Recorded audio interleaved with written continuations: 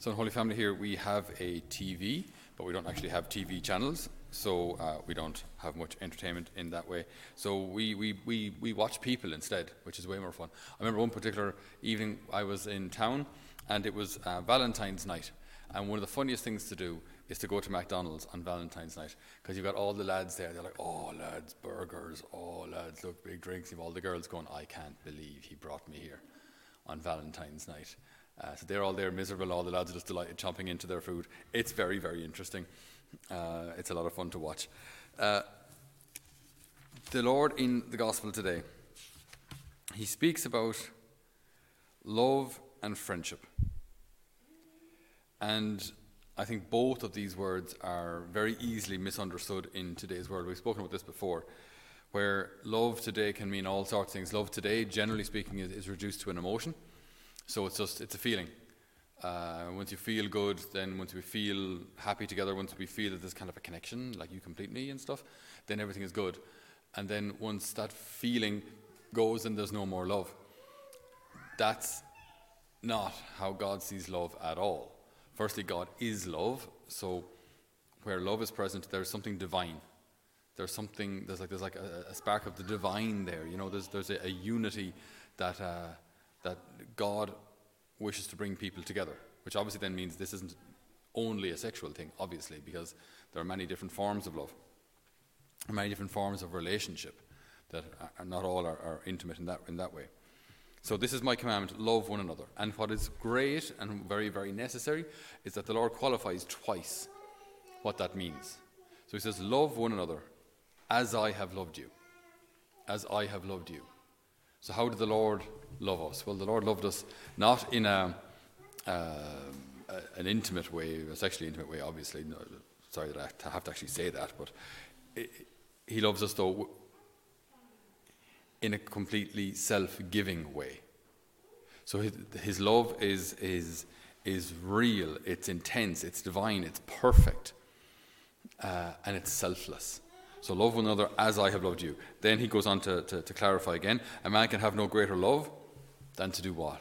Than to feel lots of happy feelings for the other person. A man can have no greater love than to buy gifts for his beloved. A man can have no greater love than to be nice and to like the posts of the other. Like, it's not what it says. You know, a man can have no greater love than to lay down his life, which means self-sacrifice.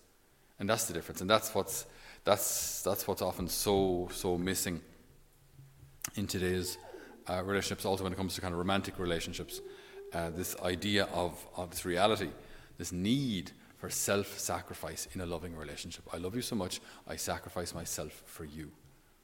I offer myself for you.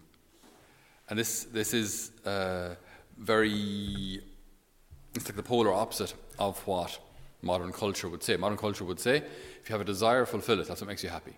You have a hunger, satisfy it. You have a thirst, satisfy it. You have any sort of a kind of a sexual desire, fulfill it, and that's it. That's what makes you happy, isn't it? You just do what you want. You're free, isn't it? That's how it all works, right?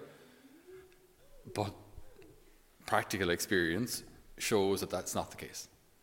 That it's not the case. That simply doing whatever you want makes you happy. Simply doing whatever you want makes you an addict.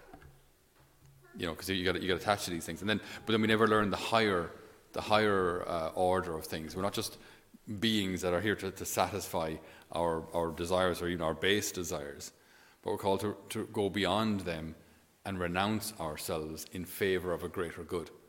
So, as a parent, you renounce sleep in favor of your child. I have a sister and brother-in-law at the moment who haven't slept in about 2 years. They have the cutest little daughters, but one of them is cute out and refuses to sleep. Daddy? And so then Dad will sleep on the floor beside the cot in case she wakes up. But then she wakes up, she just kind of stands there at the cot, looks over and goes, Daddy. 2 o'clock in the morning, like, you know. And he has to work a full day the following day, like, absolutely wrecked, the two of them. They're wrecked. She's 2, so she's probably teething now as well and things. So it's like they're exhausted, the two of them.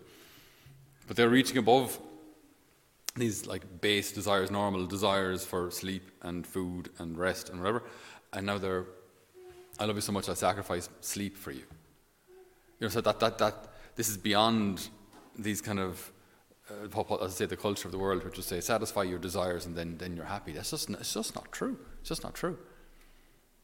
So man can have no greater love than to lay down his life, to sacrifice himself. And this is hard.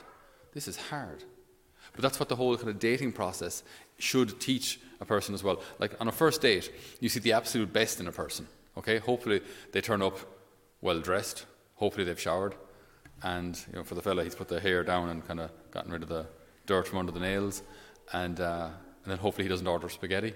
He orders some sort of a food that you can eat with decency.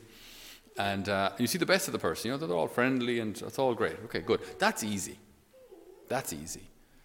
A little further into the relationship, then they're going to be kind of the rocky patches where you start to see the person's flaws, they start to see yours. And then, is this relationship something that we want to pursue? Can I deal with the limitations of the other person, and can they deal with mine? Do I see my own?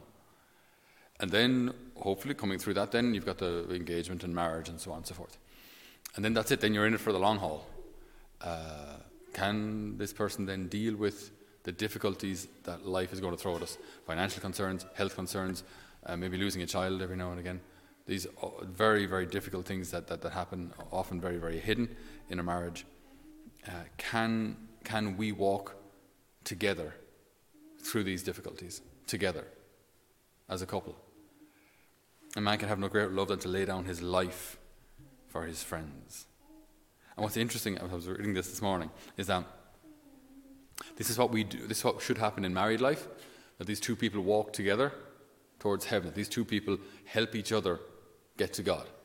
They in some way, through their lives, through their self-sacrifice, should reveal who God is to the other and bring out the best in the other. So this married couple are supposed to lead each other to God. And in a way, isn't that what authentic friendship is supposed to do as well? Authentic friendship, because I care about a person, because I love a person, I want them to get to God. I want them to be happy. I want them to know that the heart of their Father.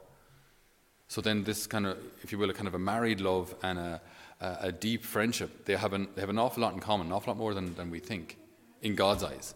He elevates friendship maybe much higher than we're used to thinking about it in modern society. Where in modern society, like on Facebook, you've got friends, who most of whom you never even talk to, never mind actually sacrifice yourself for. So God elevates friendship much higher maybe than we're used to, and we're used to thinking about it. And friendship is what? Friendship is a relationship of love, in which, yes, I sacrifice myself for love of the other, to elevate them, to bring them to God. So today we ask the good Lord to teach us how to walk with one another as friends. Teach us how to have good friendships that lead us to the heart of the Father.